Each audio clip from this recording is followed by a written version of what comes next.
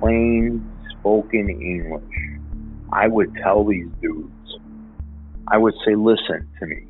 People know what's going on out there. They live on. They see what you're doing every day. Okay, you're gonna sell drugs. Okay, that's your business. Okay, like as long as it's not where I catch you doing it, you're going to jail. I can't be here every minute of the day. But when you start bringing the guns into play here, and you're shooting on the street, or you kill somebody out here because there was a fight or whatever, you just fucked your business up. Because now you've got all the pressure in the world on you because it's going to come down like a hammer. And it did.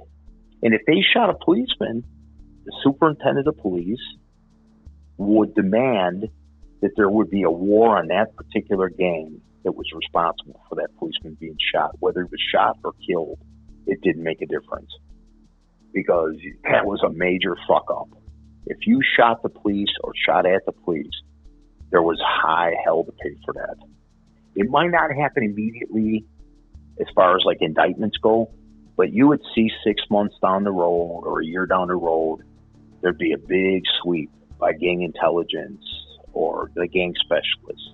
And they would go up and round up these guys with the help of SOS or the district TAC teams or whatever.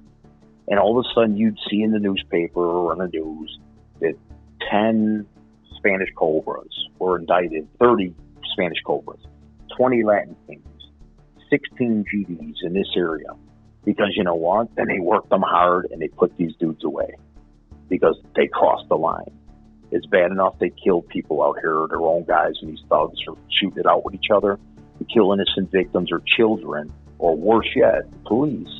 That's when the hammer would come down on them.